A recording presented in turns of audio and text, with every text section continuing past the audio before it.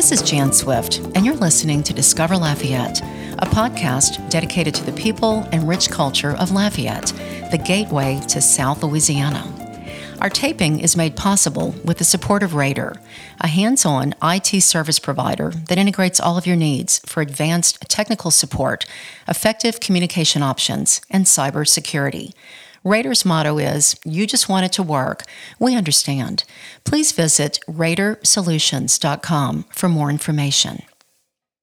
The generosity of Ochsner Lafayette General also makes this podcast possible. As Acadiana's largest nonprofit regional health system with more than 4,500 employees, Ochsner Lafayette General strives to prove that caring is their top priority. In continuous efforts to reach more patients, Ochsner Lafayette General facilitates telemedicine services to schools, businesses, and government offices to make healthcare more accessible for everyone. For more information, please visit oxnerlg.org. Barry Ancelet, acclaimed Cajun folklorist, author, and songwriter, as well as founder of Festival Acadien et Creole, is our guest today. Barry served on the faculty of UL Lafayette from 1977 until his retirement in 2016. He was a professor in the Department of Modern Languages, serving as chair of the department and as the first director of the university's Center for Acadian and Creole Folklore. He inaugurated and taught the first course on Cajun and Creole music at the university. Barry has been a prolific writer on various aspects of Louisiana's Cajun and Creole cultures and languages.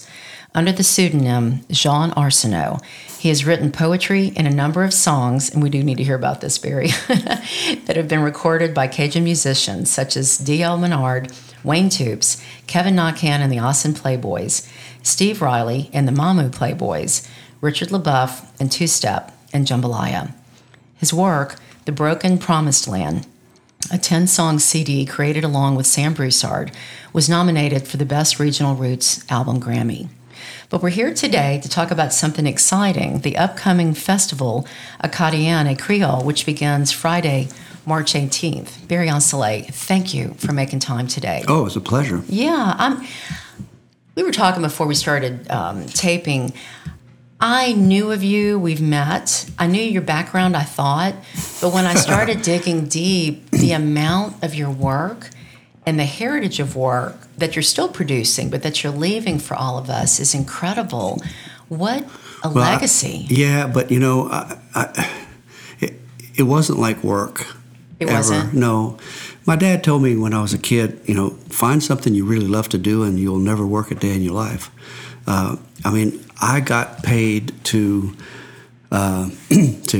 visit with people like Dewey Balfa and Dennis McGee and Nathan Abshire and Canry Fontenot out there in the field and listen to stories and music and songs and talk about where they came from and how they developed and how all of this developed, and then take that information and turn it into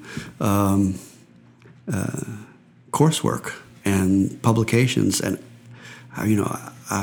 when I retired, in my retirement speech, I said that I was happy to be retiring before the university realized that I would have done it for free. Oh, that's beautiful, though. Did you always know you wanted to be a folklorist, though? No. How did you get into that? I know you got your doctoral. Want to hear the story? Yeah. It's an interesting story. Okay, so, I grew up here, like most of the kids in my generation. Cajun music was something that was there, Cajun and Creole music. We would glance at Aldous Roger playing on KLFY, on Saturday afternoons and stuff. Mm-hmm. But and then when Mama got to choose the records on our hi-fi system, she listened to Connie Francis. And when Dad got to choose the records, we listened to Ira Lejeune, who was a Cajun musician from around Church Point. So it was something you heard. But really for all of us, it was just something that was there. We considered it our parents' and grandparents' music. And we were all interested in the Beatles and the Rolling Stones and Bob Dylan and everything else.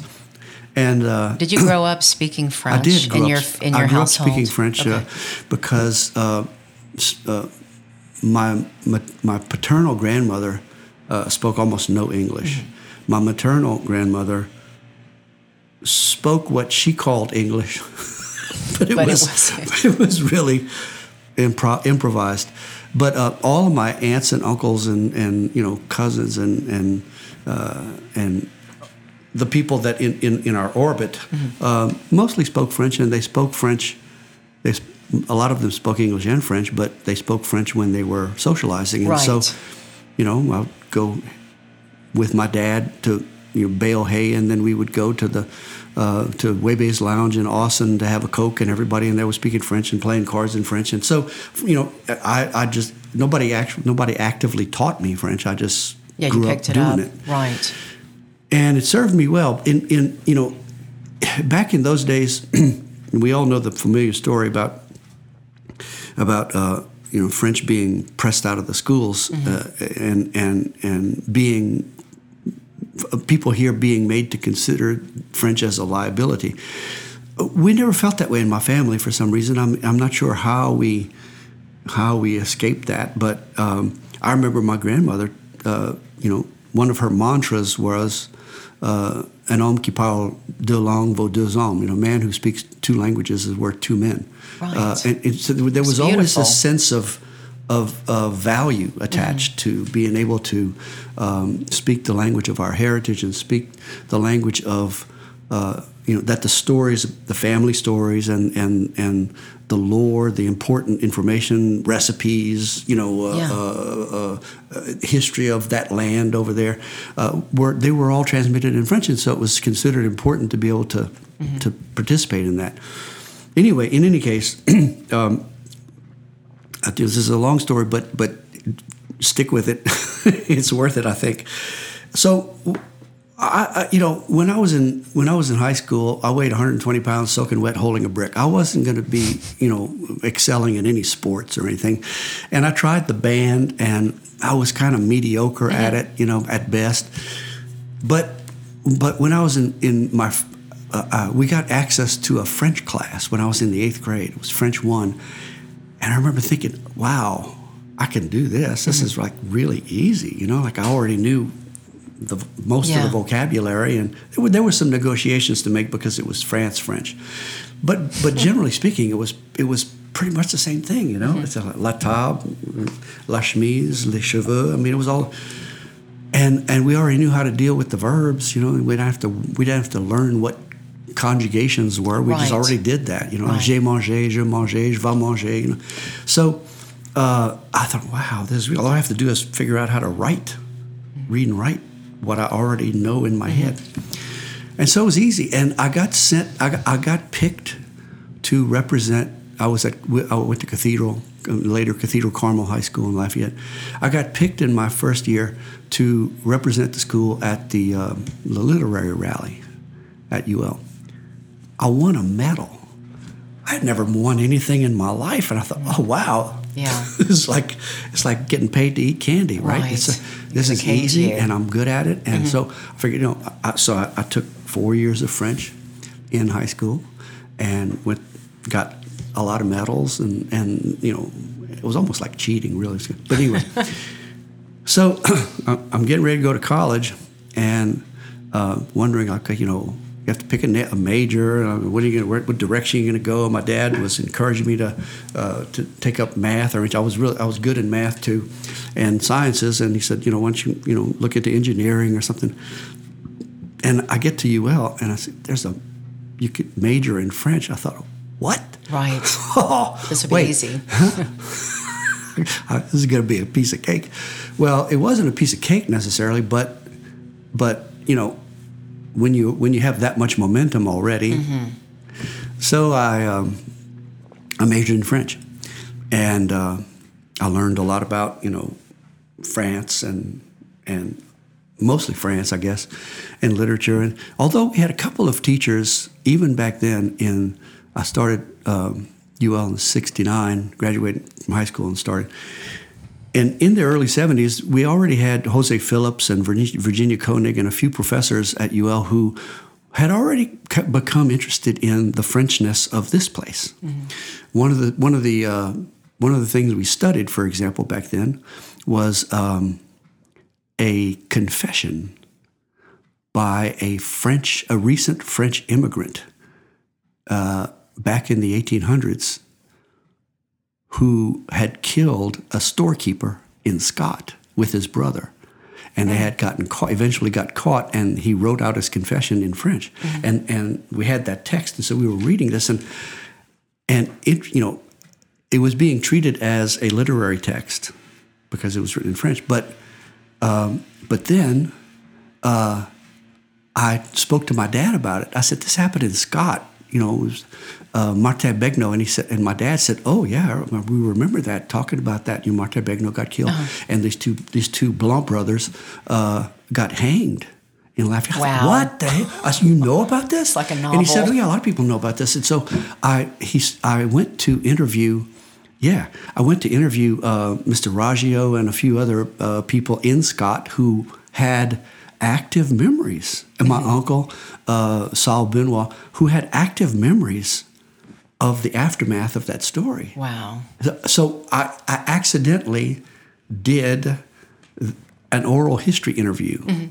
I didn't know that's what it was, And then later in my career, I did thousands of them, but I didn't know that's what I was doing. But I was just heard that there were some people, real living people, who had information, who had memories of what we were reading about. And I brought this to class, and my professor said, "Wow, that is really cool. Why don't you do your paper on that aspect of it? What people remember this." So that to say, there was already that window opening of not just French, but this French, not just French culture, but this French this region, this culture. And so I was obtaining a sort of an orientation toward Louisiana. I have to ask, when you were growing up, did your family speak about the Acadians? Did y'all talk about that? I mean, I know you were right on the cusp of this really becoming mainstream. A bit, not much though. We this is something that my generation of students who were coming around in the late 60s, early 70s. Robert Dafford and others were all over this. Carl Brassa, Richard Guidry, our Zachary Richard, our generation of performers and young scholars were becoming interested in the question, who are we? How did we get this way? How did why does gumbo taste like that? Why does our music sound like that? Why do our houses look like that? And we started just out of curiosity, just sort of going back into history, discovering the French Canadian influences, the French influences, the African Caribbean influences, just out of curiosity. So anyway, I graduated from UL, and I decided I wanted to go to graduate school, and I applied to several graduate. I needed an assistantship. I didn't have, my father's a barber, my mother's a beautician, and so we didn't have a bunch of money to do this. I had to go somewhere where I would get an assistantship, and I got an assistantship. I got accepted and an assistantship offer in several places, and one of them was Indiana University. I read about that, and that's renowned, right, for its folklore program. But I didn't know that there was such a thing. Oh, okay. I went into the French program. I got accepted into the French program. Okay. But I got there, the first semester, I took, several classes, and I realized that all of their French classes were very France-oriented. Like there was no interest pretty much at all, except for this one professor, Emile Snyder, who was the first professor in America to develop a course on French literature not from France, and it was on French African literature. I took that class. I thought, oh wow! Again, an opening, right? Yeah. It doesn't have to be France; it can be French. So, but I realized that I was not in the right place because all the rest of the classes were very, very hard focused on France. So, by the time I got to graduate school, I had already worked on the first festival.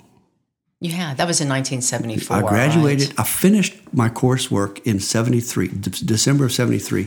And that next spring semester, UL only had a spring graduation. So that next spring, I was sort of waiting and I had participated with a girlfriend of mine at the time. She was at the Colby College in Maine. She had to do a January study plan, an independent study plan, and she came down and we collected storytellers. We went to visit and record storytellers. And I thought, wow, this is really cool, right? This is the way to get at it. And around the same time, I met Dewey Balfa. Can I tell you the story? It's worth it. Okay. And people may not know who that is. It leads directly to the festival. So went out in 1972-73, the academic year, 72-73, I spent in France. I had a scholarship to study at the University of Nice. And the spring semester, 73, I was so homesick. I was just miserable. I was, and I couldn't put my finger on what is it? Like, I mean, what? I'm in France. Mm-hmm. I can speak French. And the coursework was going really great. In fact, I completed 2 levels in 1 year, which was first time they remember doing that. So coursework was going great, but I felt homesick. I felt something profound was missing. Couldn't put my finger on it. And I was walking down the street of downtown Nice one day, and I saw a poster on the wall that said, "Roger Mason chante la musique de la Louisiane." I thought, what? What is this? I thought, and it was in this Maison de la Jeunesse et de la Culture. So I went. It was kind of like a community center. So I thought, I'm going to go see this thing. And so I went that Saturday night, and as I'm getting ready to buy a ticket, I hear the Crowley two-step wafting up the steps, being played on the accordion. That's what you missed. A really simplified version of the Crowley two-step. And I remember thinking, that's it. That's it. That's what's missing. That's what I miss. Mm-hmm. And I threw some money at the lady behind the cashier. I said, I don't want a ticket. I don't want any change, and I don't want anybody getting in my way. I ran down there and had a magnificent evening, just hot bath, of my culture. Right. Isn't that something? I went to meet the guy afterwards, and I introduced myself, and I said, you'll never know what this did for me. So I said, who are you? How did you learn this stuff? And he said he was an army brat who had traveled all over the world, grown up all over the world, but he had become interested in folk music and sort of the counterculture movement. And he had gone to Louisiana and learned from Dewey Balfa and Nathan Abshire and a bunch of other people. Dewey Balfa, among others, was one of the people that had been identified by Ralph Renzler in 1964, 9 years earlier, and had been invited to participate in the Newport Folk Festival in 64, and again several years after. In Canada? in Newport. In Newport? In Newport, yeah, Newport, Rhode Island, Newport Folk Festival. Okay. They were playing alongside Joan Baez and Bob Dylan and Buffy St. Marie and all of the, Pete Seeger. And but all it was these folk singers, yeah. Okay. And so he had worked with Ralph Renzler. Dewey had become much more than just a musician. He'd become curious about his own culture and what could be done to make people here feel proud of what we have instead of ashamed of it, So this is 64. I'm there in 73. Roger has gone to Louisiana in 70 and learned from Dewey and all these people. So when I met him, he said, "Oh, you're from Louisiana. You must know some of the people I learned from, like Dewey." I said, "I don't know any of those people." Mm-hmm. I had studied French. I had studied a little bit about Louisiana French, a little bit, but I didn't know any of those folks, He laughed. He said, "Look, if you want to know something about this, when you get back home, go to Basile, Louisiana, and get directions to Dewey Balfa's house and talk to him, and he'll bring you in on what's going on." Uh-huh. I did. When I got back home that summer, I didn't have a way of calling him. I didn't know how to get in touch with him. So I drove to Basile, got directions to his house. Oh my gosh! And knock knock. Knock on the door, cold, and this He was home? Yeah, this nice, middle-aged man answers the door. I said, "Are you Dewey Balfa?" He said, "Yes." I said, "Well, my name is Barry Olson, and I was just in these, and I heard blah, blah, blah, blah, blah, blah, talking 300 miles an hour." And he stopped. I remember him saying, "Whoa, calm down. Come on in." And said the spider to the fly. Yeah. And turns out, he explained later, he was happy to have somebody from here come and see him, because he had Ron and Faye Stanford and Roger Mason and Ralph Rensler and all these people from outside come. Yeah. But they saw the value. They always went away. But they saw the value. Yeah, they did. But then they went away. Right. And he figured, this guy's from Lafayette. He's going to stick around. So come on in. And so we started talking. We started working together, and by then I was interested in continuing to collect stuff. So he helped me with that, and it was during the spring of '74, fall of '73, spring of '74. We started having this conversation. I was working for Codafil. Jimmy DiMaggio wanted to have some sort of public performance, public thing for some 150 visiting French journalists. And Dewey started working on him because Jimmy DiMaggio had always said he didn't like Cajun music or Creole music. Okay. Yeah, he was a jazz buff. And he had only heard Cajun music poorly played. And Dewey told him, he said, "It's because you've only heard it poorly played. If it's well played, it's as good as anything else." And so Dewey had his fiddle in the car, and he played for him. And DiMaggio said, "I've never heard Cajun music like this. This is beautiful." And so we convinced Jimmy DiMaggio to put on a special concert in honor of these, or for these 150 French-speaking journalists who were having a convention in Lafayette. And at first, it was just going to be a small kind of workshop thing. For them, yeah. Yeah, and then we started hearing a buzz and said, well, why wouldn't we invite the public? Why wouldn't we? So next thing you know, it's going to be at first it was going to be in the Student Union, UL. Then it was going to be in the ballroom. Then it was going to be, in the Hyman Center. Then it was going to be in Blackham Coliseum, because it kept growing. It ended up in Blackham Coliseum. And it was a tribute to Cajun music. But I can tell you right now, I was there. And why they turned this over to a 23-year-old kid, I cannot begin to understand. Because you were enthusiastic. But I was working with Dewey Balfa, and Ralph Rensler, who was now at the Smithsonian by then, agreed to come and help us conceptualize the thing. And so I had a lot of help with it. But and Reven Reed and Paul Tate and a lot of local people were participating. Mark Savoie, a lot of local people were participating in conceptualizing it too. And we ended up putting on this concert that was held March 26, 1974 in Blackham Coliseum, a Tuesday night, raining cats and dogs. A Tuesday At that point, night. nobody's getting paid a dime. Wow. None of the musicians. Oh, really? They were just coming to do it. Were they thrilled to be a part of it? Yeah. Nothing like this had ever been done, ever been tried. And so what we did was we put on, and this is Dewey talking, we need to do this where it looks like a concert instead of a dance. We have to do it where people can't dance. Trap them in their seats so they listen a different way. Because this was kind of a new offering, right? Totally counterintuitive to most people. Yeah. Right? So we do this in Black Gospel. We didn't have a way of knowing that anybody would come, including the musicians for that matter, because it was raining cats and dogs, foot of water on Johnson Street, thunder and lightning. And I'm thinking, if this doesn't work, I'm going to have to leave town. They're going to ride me out on a rail, because DiMaggio's sticking his neck out. Yeah. And they got 150 French-speaking journalists who are going to write about this fiasco if it's a fiasco.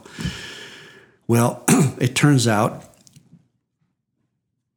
I wish I could claim to be clever enough to have predicted this, but I did not. I was totally surprised as much as anybody else. Blackham Coliseum has a capacity of 8,400 people. There were easily 10 to 12,000 people in there. Oh, my gosh. It was standing room only, flooded. The floor was flooded. The aisles were flooded. It was way beyond fire code. I don't know how that happened. And it turned into What a an dream. event. Yeah. It turned into an event.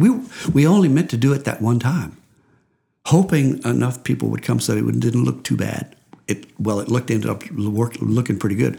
Side note, the 150 journalists are being brought in buses, and we've reserved chairs for them on the floor, and there's those empty chairs, and the place was packed, pouring down raining, people waiting under umbrellas to come in, and the place is packed.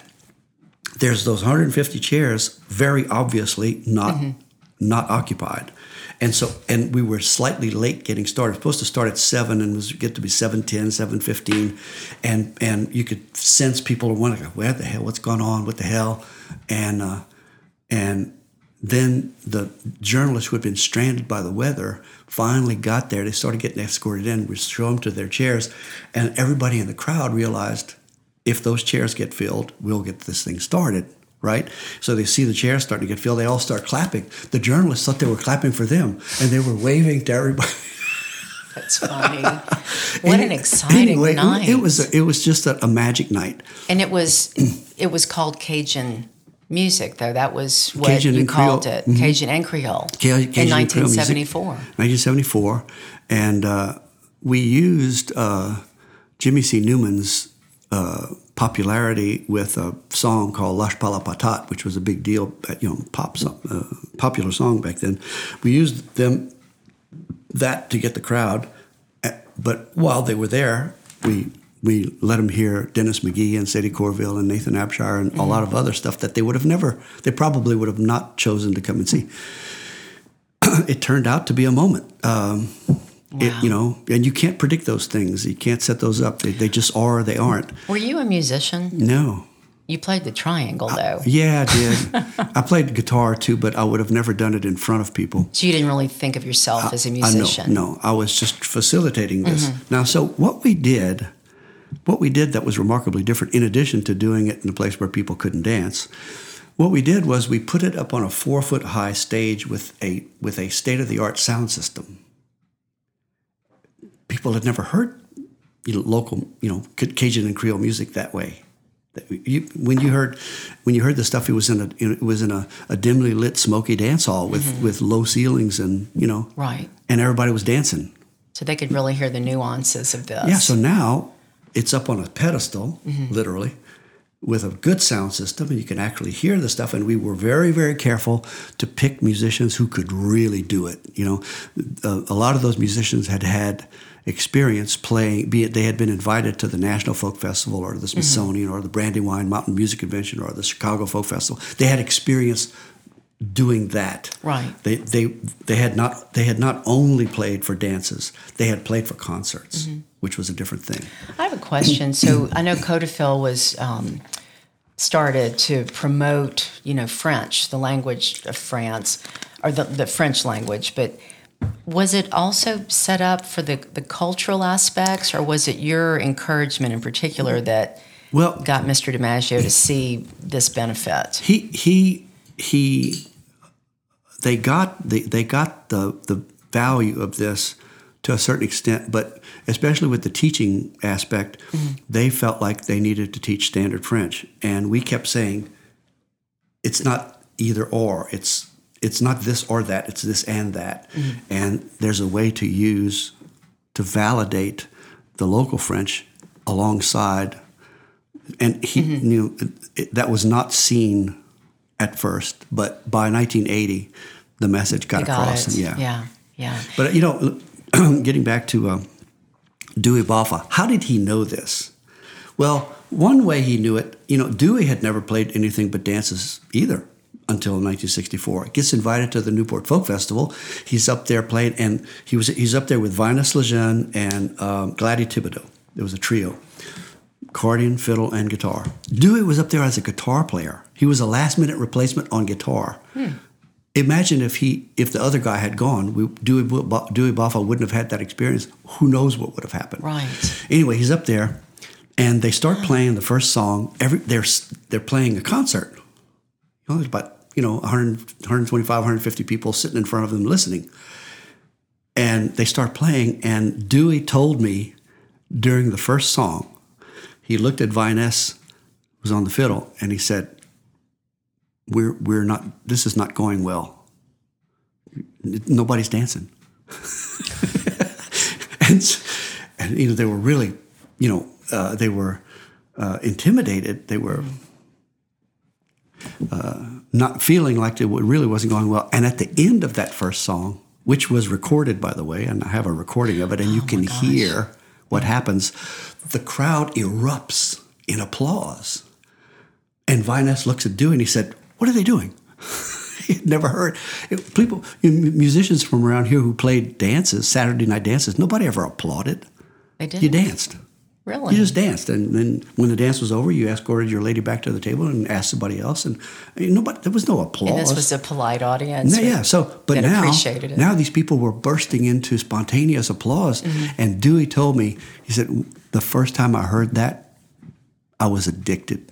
I had to have it again. I had to hear it again. I wanted to know. I wanted to learn what does that, what produces that.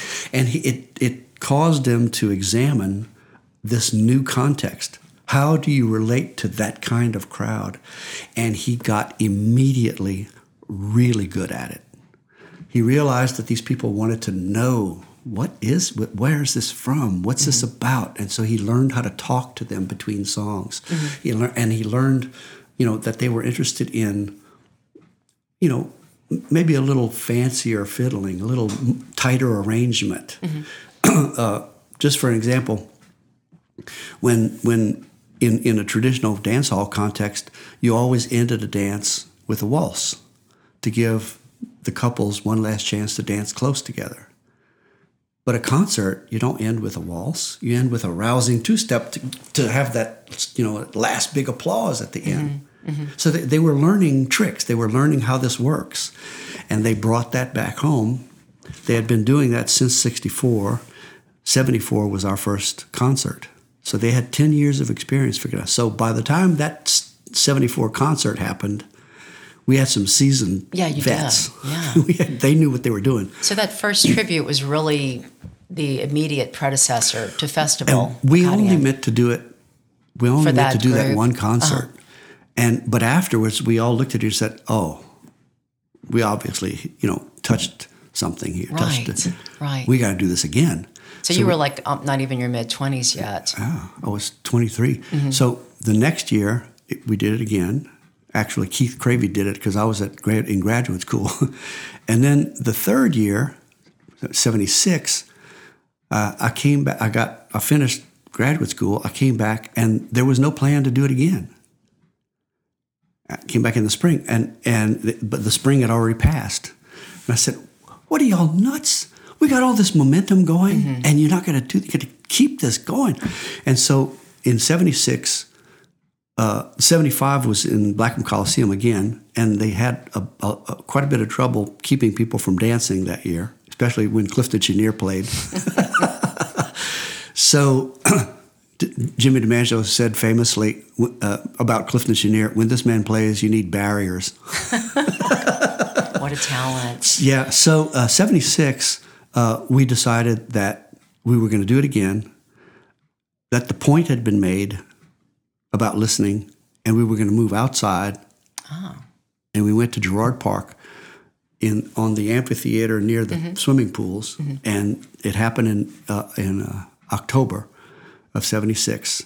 And then 1977, we went back to the spring in April, I think, and it became an annual event.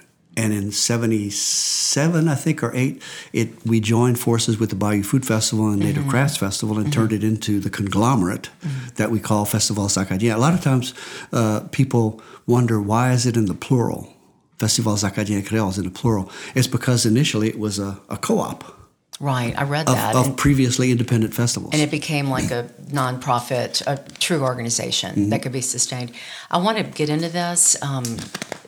I love the background, though. Thank you for sharing that, because a lot of us just don't have that background, that there was really nothing until right before festival got started. There was just nothing organized. I think a lot of us just have been unaware. We take it for granted, Barry. Yeah, I mean, there was something, but it was not much more than what happened in a bunch of local dance halls. It was good, but it wasn't... Wasn't celebrated. And, the other thing, the important thing, we were all concerned, under Dewey's tutelage, we all were concerned about this being passed on, continuing to the next generation. And the problem was, if the only place you could hear it was in a dance hall, you had to be of legal drinking age to get in. So little 5-year-old kids and 6-year-old kids couldn't go with their parents and grandparents and see how much their parents and grandparents loved this. It wasn't a family experience. But with the outdoor festival context, this brand new way of presenting the music, the whole family could go, extended family. And the little kids could see how, this was and they a take to beloved that thing. too. They take to that dancing and celebrating. Well, I want to get more into the festival. If we may, though, I'd like to pause. During each show, we listen back to a clip that we've done previously. And this clip we're going to play is with Steve Feehan, director of Festival International. And just like Festival Acadiana Creole, he talks about the impact these festivals have on our region, economically, tourism, all the things that really make a successful event actually lift up all of our region. So I'd like to thank this moment. It's made possible by Facet. Facet offers career transition services and executive coaching and has done so for 40 years. Facet provides direction and individualized career strategies and uses a personal strengths inventory to place people in positions that allow them to flourish. For more information, please visit facetgroup.com. Well, that was part of the design when the organizers moved it to the weekend that we do it. It's the first weekend of Jazz Fest. So the thought behind it was exactly that. People can come down, they can come to Festival International, then they have a week to kind of travel and see the state, and then go see Jazz Fest on the following week. Which is also a don't miss. I mean, we've got a lot of good things going on here that time of year. And another part of this that can't even be measured in any sort of economic impact study, but when we organize for groups to come in, we're not just putting music on a stage, we're coordinating with, last year, for example, we work with LIDA, we work with Le Centre International, the International Trade Center. In fact, Philippe Gustin is one of Festival's founders. He was back right at the table at the beginning, the first meeting. So last year, one great example was if you remember, we had the Chinese drum and dance group. Well, there's a new direct flight from China to Houston now. So Chinese tourists are starting to travel to Houston, and they're taking I-10 going all the way to Florida. Yeah.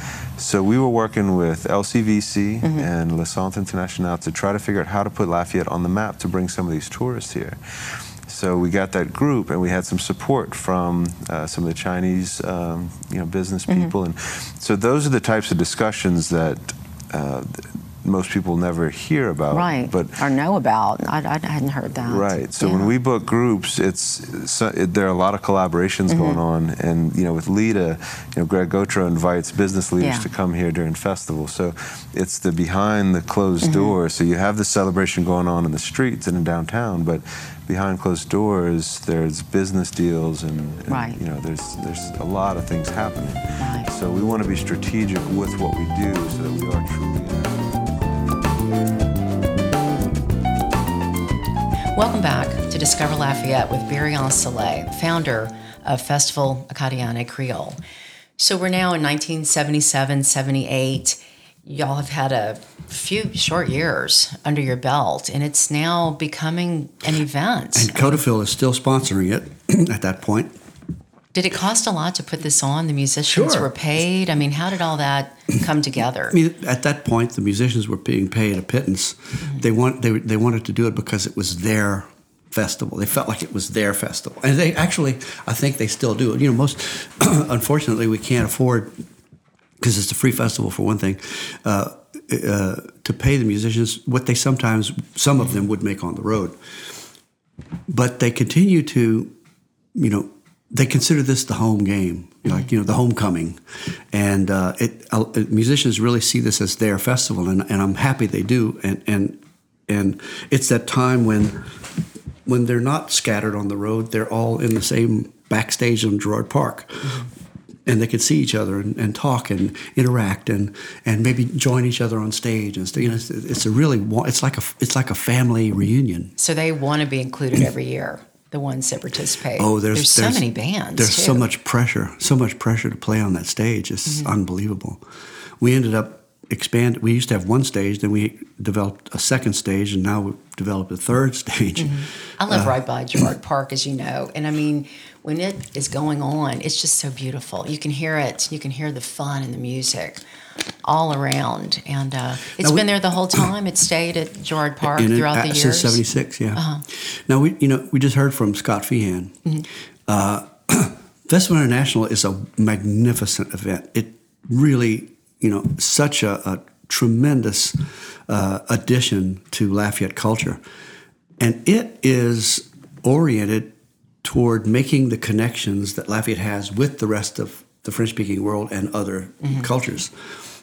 Our festival is more of a self-celebration, more inward, turned inward, self-celebration. Like you said, homecoming. Yeah, and what ends up happening is that we get together, and then visitors get to see us get together and participate in what we're doing. It's a lot of love, a lot of emotion. We've had some really remarkable moments through the years. I'm curious, you were so young when all this started, and you were, I guess, working on your advanced education. You stayed involved with the festival through all that? I did. You did? So you weren't a musician, but you became a promoter of sorts to get this going, to get the bands booked. I considered myself more of a sort of a facilitator. Yeah. Just to help organize the thing and make it happen. Right. Around the same time, though. This ended up turning into a career for me. When I got to UL in '77, back from graduate school, they hired me, and what I was interested in doing is paying attention to our Louisiana French culture. It wasn't just French, it was this French. Right. These French stories and these French songs and this French, cultural expression. So how did that happen? Well, it didn't happen through the French program at IU.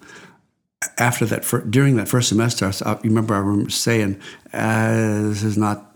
I'm going to finish the semester, but I'm going to regroup and rethink this because what I'm interested in is our French." When Ralph Renzler was helping us with that first festival in '74, he found out I was going to school, and he found out I was going to Indiana. He gave me his card, and he said, "While you're there, go and see my friend Henry Glassy. He's somebody, a folklorist that he had met working on all of his stuff. He's in the folklore program there." And I didn't know what that was. I didn't know there was such a thing.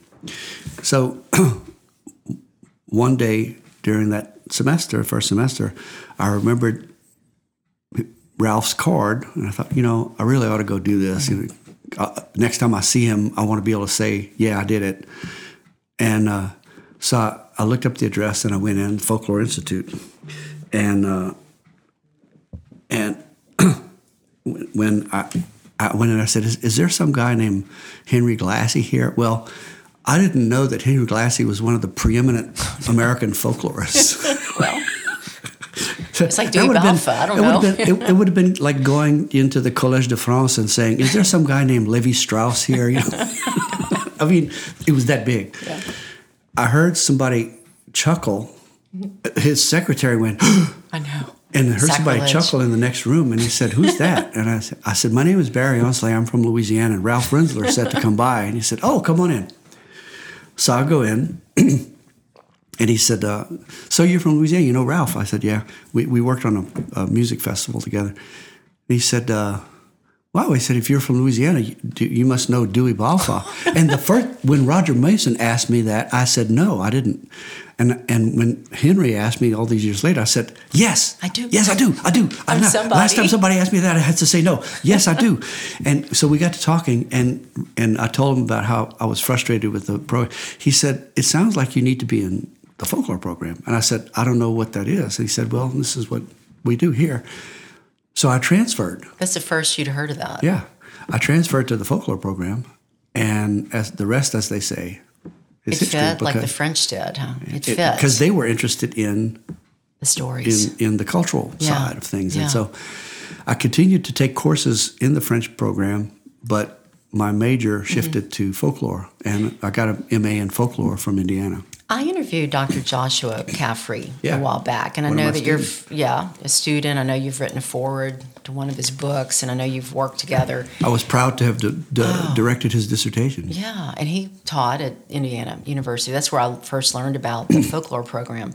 But when you learn how to be a folklorist, do they teach you how to listen? Is that what you're saying? You told me the most important thing you can do is listen. Yeah. But to capture that story, is that what they teach you? Basically, what they teach Whatever you the story is? How to identify the key elements, the cultural elements that are important, how to examine them, how to compare them, how to put them in a larger international context. So it's not just writing; it's really prioritizing and capitalizing. Well, they teach you how to do field work and what to do with that field work. My master's thesis was on Cajun and Creole stories that I recorded. Came back and on my trips back home, I would go and record Mrs. Evelia Boudreau or Ben Guinet or any number of dozens and dozens of storytellers. If anybody knew me back then, they would have more known my work with the festival and the musicians. Because it was so public. What was really drawing me, was this other side of storytelling. And the first book I did was about musicians, but it was them telling their stories about how they learned and where they came from, how they grew up, and the dances and their influences. And it was called Makers of Cajun and Creole Music. I did with Elmore Morgan. Oh my gosh. It's just amazing how all this started coming together, though, in the late 70s. Like, I know you were onto it. Others were onto it, but it really just exploded. Yeah, it seems like the music is what made it explode. It is. Zachary Richard and Michael Doucet and other young musicians at the time, we were all getting interested. Richard Guidry was more of a linguist. Amanda LaFleur. There was Carl Brasso was a historian. We were all all had various preparation or formation, and we were all coming at it from all these different angles, and we were in touch with each other, talking to each other about like, hey, I just found this out. Oh, wow, it explains this too. It was a fascinating, thrilling time. Did you meet Beausoleil, like Michael Doucet in that group, through the festival? No, Michael Doucet and I graduated from high school together. You did? Yeah. Because I know you got to tell the quick story about you driving up in your 1963 Chevrolet pickup to the White House, right? With Beausoleil. We because of Ralph Renzler, when Jimmy Carter got elected, his campaign people asked Ralph Renzler and the Smithsonian American Folklife Program to organize a sort of grassroots celebration, because who Jimmy Carter was. Right. He asked him to organize a grassroots celebration as part of his inaugural. And it was in the Library of Congress and a few other places. But anyway, Ralph, by then, this is 1977, Ralph and I had several years of working on the festival, and we had gotten to know each other. We were working on a number of things, and Ralph was, his inclination would have been to invite Dewey Balfa and that generation that he knew. And I said, why not use this opportunity to make a statement about the fact that this is being passed along to the next generation? And he said, what are you talking about? I said, well, there's some young groups that are playing this stuff excellently, and having learned from that exactly those people, from Dennis McGee and Dewey and Nathan and Ken Ray and all those people. And so we got the first version of Beausoleil invited to play the inaugural. Were they known beyond our region at that point? I mean, that probably put them on the map. They hadn't started touring a lot yet. They right around the same time got invited. 77. It was. I think it might have been 76. They got invited to perform in France. So yeah, it was starting to happen. It was starting to happen. And you played, and you participated in the performance. I played the triangle. Is that hard to play? Just because I was there, I was really there to present them. Be me on the kazoo. I was there to present them and give some context to the crowd. But I had a triangle. And how were they received? It was. People were astonished to hear young people playing that music. Mm-hmm. Yeah. Gosh. It was the Richard brothers, Kenneth and Sterling, and Michael Doucet, Bessel Duillon on accordion, and Bruce McDonald on guitar. And it was a really fabulous group. And while we were there, Ralph Renzler had offered to donate a copy of the Fieldwork tapes that he had made in the 60s. They were all on 7-inch reels, and back then, the only way to do that was to run them in real time. He had something in the neighborhood of 59 tapes. 59 tapes. I think it was 59 tapes. And Frank Prochan, who worked with the program up there, and I stayed up all night long, 2 nights in a row, copying all of those in real time. And I drove them back to UL. Dewey had said, all of these people who come down here from Lomax to Oster to Renzler, all these folklorists who come here, they Ron and Faye Stanford, they record really great stuff. We help them make contacts, and we introduce them, and then they record all this great stuff, but they leave with it. They take it. He said, we need to have an archive here. Mm-hmm. We need to, and I said, well, I'm a college student. I don't have money to establish an archive. I can buy more than one tape at a time. He said, but you can buy one tape. I said, yeah. He said, well, buy one tape and we'll record that. And when you finish, put it on a shelf. And then you buy another tape. And when you finish that one, put it on the shelf. Mm-hmm. And when those 2 tapes are together, that's the beginning of an archive. That's how practical a thinker he was. Is that how the University Center for Acadian and Creole Folklore started? That's how it started. So you did start it. Yeah. I mean, that was you. And we were just putting stuff on the shelf, but right away, and after a while, we were putting a lot of stuff on the shelf because I was doing that full time. But we were going out to record Canry Fontenot and Boissac Art in their houses, and Nathan Abshire and Varis Connor and Lionel Lelou, and all of a sudden, the shelves started filling up. But I remembered what Dewey said. I said, all of this other previous fieldwork collections are all over wherever those people went. So I got in touch with them. I got in touch with Harry Oster. I got in touch with Ralph Renzler. I got in touch with Alan Lomax, who was still alive, and asked them if they would consider donating a copy of their collections so that they would be in one place at one time. Mm-hmm. And they were happy to do it. They were happy that finally there was a landing spot for them. So anyway, recorded all of Ralph's collection, came and brought, and it was one of the first ones that we had from outside. Another one we got was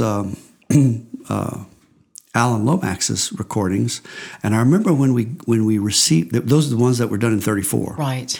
I remember when we received that collection. Michael Doucet and I were together in the archives, the 3rd floor of the library at UL, and put the first tape on, and we listened to the first song, and after the first song, I pushed the pause button, and I looked at Michael, and I said, we're going to have to rethink everything we thought we knew about Cajun and Creole music. Because up to then, all that we had to consider historically were the commercial recordings that had been, wonderfully gathered and reissued through the work of Chris Strackwitz at Our Hooley Records. He had put together these collections of, going back to the 20s and 30s and 40s. And it was great. And we listened to all the commercial recordings, but the Lomaxes in '34 had been visiting people who were not being commercially recorded. So he was visiting people who were old then and singing ballads and playing fiddle tunes that went way farther back. Yeah. The commercial recordings, beginning with Joe Falcon's Allons à Lafayette in 1928, the commercial recordings were capturing something that was happening right then. It was popular then. The Lomaxes was historical. But Lomaxes were capturing what had influenced. It's the folklore. The early stuff. Yeah. Was he paid by the government? Was that one of those? It was the Library of Congress. Yeah. Depression era jobs. But I mean, what he did was priceless. Unbelievable. Yeah. You know this like you know the back of your hand. I lived it. I know. But I mean, we have not scratched the surface. Alan Lomax was 18 years old, traveling with his father in 1934. So in 70s, when I got in touch with him, he was still pretty young. He was still very much active, and he was so delighted that this had endured, that it had penetrated, toward the end of the 20th century. In 1934, you can hear him and his father on various recordings tagging onto the what had just been performed, saying, we're recording this for the Library of Congress so that it will be there to serve as, inspiration for future generations. And he said, we were saying that, but, who knew it was going to happen? Well, it turns out it did. Yeah. Then here's what really the kicker, when we obtained that collection from 34, and Michael and I were listening to it, we said, we need to let young people who are playing today hear this stuff, because it's going to affect them like it's affecting us. Well, they did, and Beausoleil started doing new arrangements of this old stuff, and then Steve Riley and the Mambo Playboys, and the Magnolia Sisters, and when we found out what was there, they started recycling this stuff. Well, this recycling, I don't know that a whole lot of people would have happily listened to some group of drunks in a bar in Erath that Lomax recorded, but they were really happy to listen to Steve Riley's new and improved version. And so I did this for Lomax. I played it for Lomax, and he said, "Oh my God, it worked." The experiment worked. And he did this all over the country, though. It wasn't just in Southwest Louisiana. He was doing this across the U.S. But he said, but this was a treasure trove. Yes, but he said when he heard what was happening here, I've never heard it work like this anywhere else that we recorded. Really? We were hoping that this would happen everywhere, but it really is happening here. And so he came in 1980. He was invited by the Louisiana Folklore Society to give the plenary address, and he talked about that. He talked about we were hoping, of course, in our wildest dreams, we were hoping, but I come back here and find that it actually happened. He was thrilled. It's beautiful the way this talent has been sustained and grown. I mean, how many years has this been now? I mean, this is. You didn't meet last year, but this has been going on since the late 70s. 74 with the initial tribute. Yeah. And you've got dozens of bands. Yeah, what's happened here? Like, would this when do y'all start? Friday, March 18th. Would this have happened? Would this lineup have happened if we hadn't done that back in 74, right? I mean, and one of the things that we all realized very quickly is you can't force people to do this. You can't, even bring them to a workshop and make them, and get them to do it.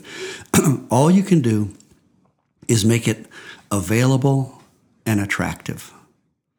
Well played, beautiful sound system, nice stage, and put it out in front of a bunch of people. And eventually, some young people are going to be hanging on the front of the stage saying, "I want to do that." Right.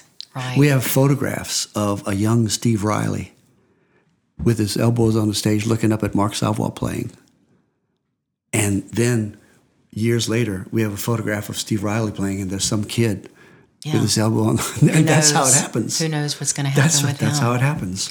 So let's touch on this, Barry, because we're probably going to need to wind down. I honestly could do another couple interviews with you.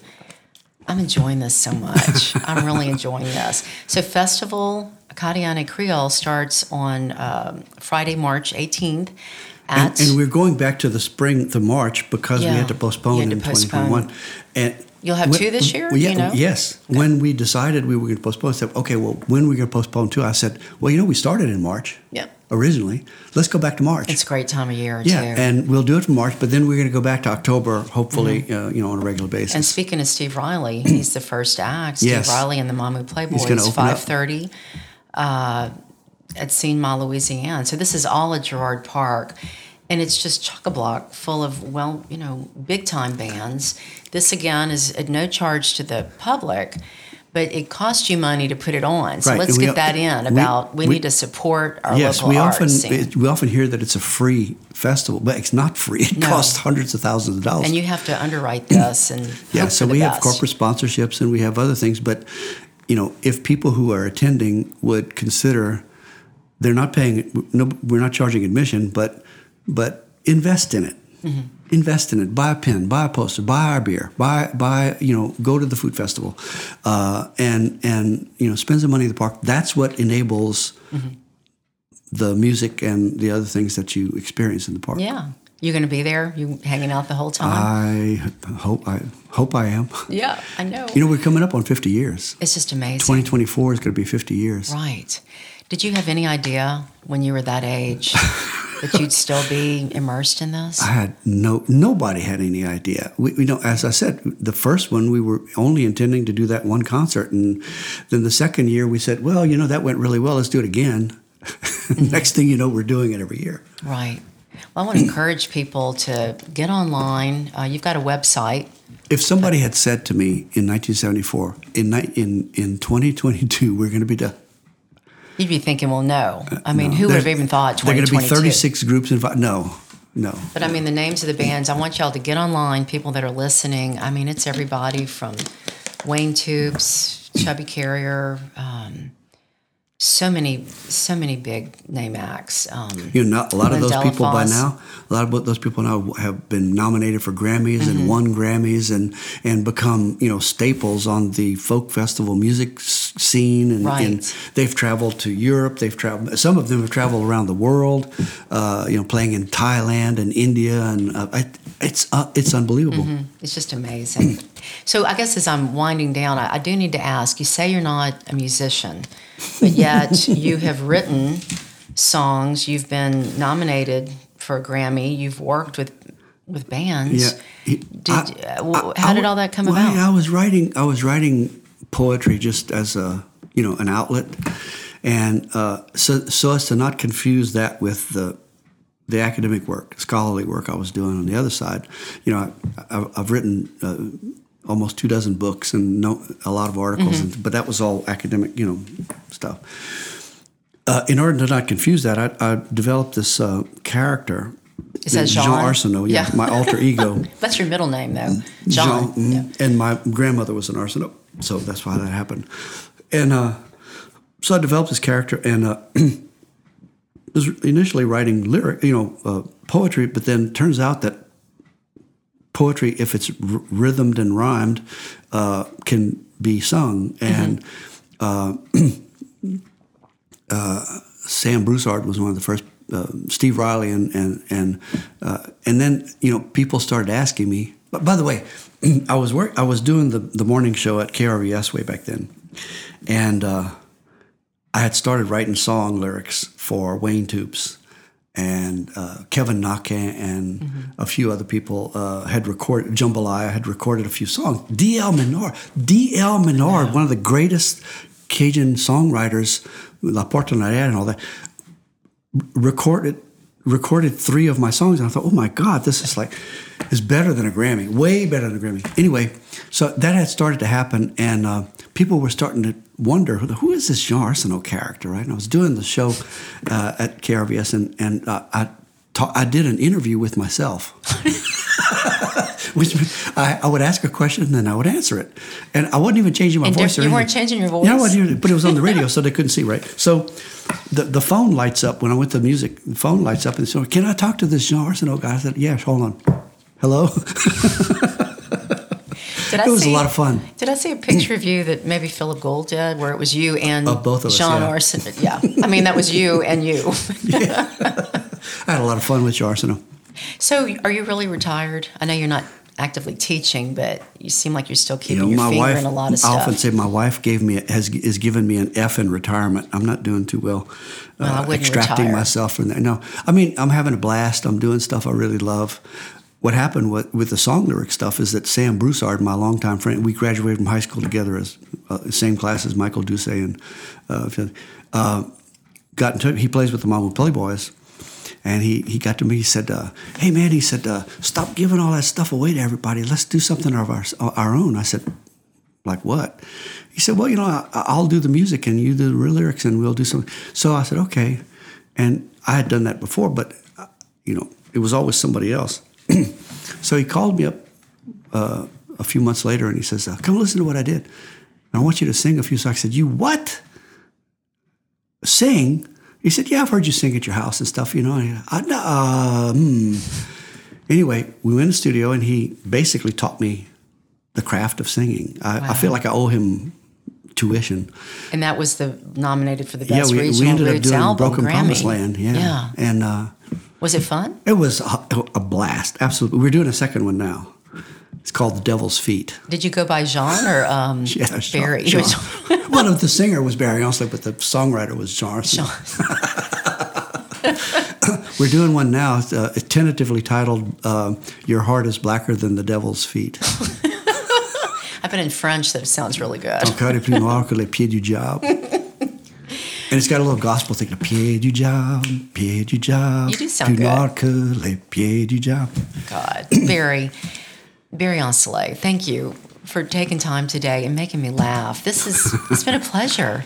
Thank you for all you've done, too. I mean, almost 50 years. We owe you a big debt of gratitude. Well, thank you, but it's been a blast. I've had a blast doing it. I feel like I owe somebody money for admission to this party. I think that we owe you mainly for not only sharing your love of the culture, but of getting everyone to see the value. That this is a beautiful culture and should be celebrated, should have always been celebrated. If that has happened, that's payment enough. I know. We live in a beautiful place. So thank you so much for joining us. And again, please consider attending Festival Acadienne et Creole. And support it. And support it with your dollars, with your presence. Bring your friends and family. And don't bring the ice chest. Yeah, buy beverages on site. And here we come out of all of this isolation. People are dying to get together. We're so happy to do it. Let's do it in as safe a way as possible. Please be mindful of keeping everybody in a good place. Right. Couldn't say it better. Thank you, Barry. And I want to thank our listeners for being so loyal. You can find our podcast at discoverlafayette.net. Barry Onslow and about 250 others are online, and even better, or plus, you can subscribe anywhere you get your podcast. And we couldn't do this without our sponsors. I would like to express my gratitude to Ochsner, Lafayette General, and our new sponsor, Facet Group, that provides executive coaching, and of course, Raider, and in particular, Jason Sikora, who mixes our tape. Thank you all for making this show possible. On behalf of Discover Lafayette, this is Jan Swift.